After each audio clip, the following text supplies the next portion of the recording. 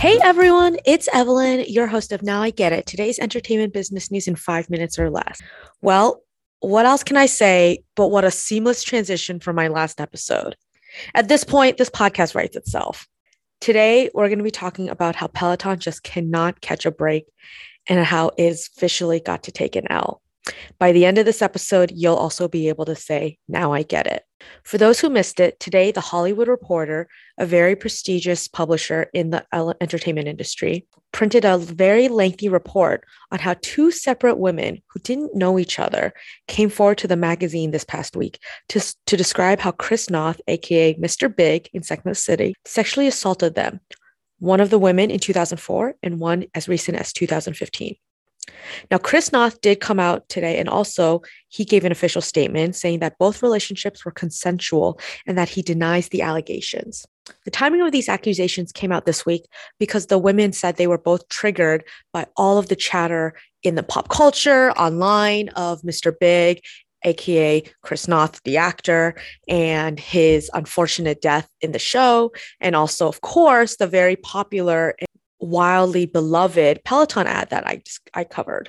Although right now we're in a he said, she said situation, we're also in a time in society where we need to believe women.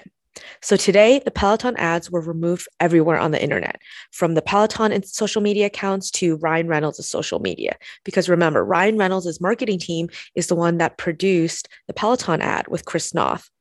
As my friend and former podcast host Matt says, can someone please check on the Peloton marketing team? Are they okay? Since this is an entertainment business podcast, I wanted to discuss what does this mean for Peloton? Well, sadly, it kind of means all of their hustle and most likely millions of dollars it took for talent fee, production, operations has been thrown out the window. This is yet again another example of how real life drama and behavior trump all professional achievements in the post-Me Too era.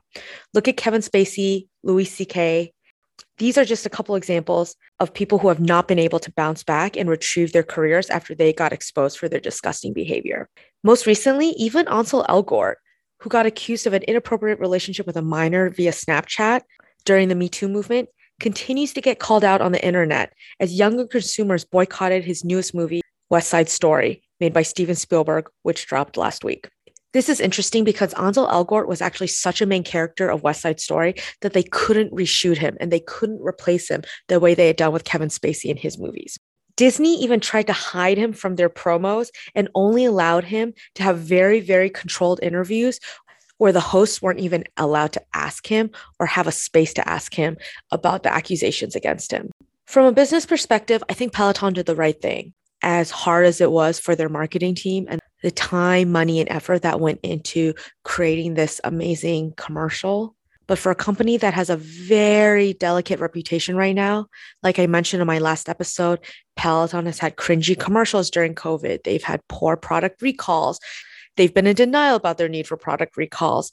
And now with Mr. Big dying on a Peloton and their poor quarterly earnings due to pandemic restrictions loosening and the gyms opening up, this is the last thing Peloton needs as another scar on their reputation. Let's all send some love and prayers to the Peloton marketing team, folks.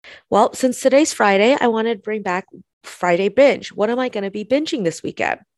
Of course, every Sunday, it's HBO Sunday. Although Succession ended, it was a pretty disappointing season, in my opinion.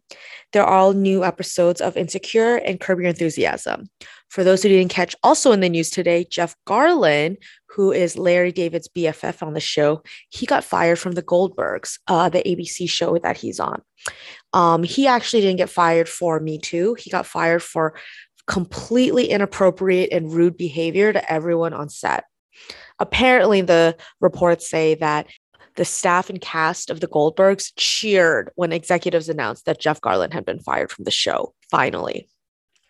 I've also been watching Hawkeye on Disney Plus, not great, to be honest, and Pen 15 on Hulu, and the newest season of Pen 15 on Hulu. I'll also probably rewatch the Free Larry Hoover concert on Amazon Prime.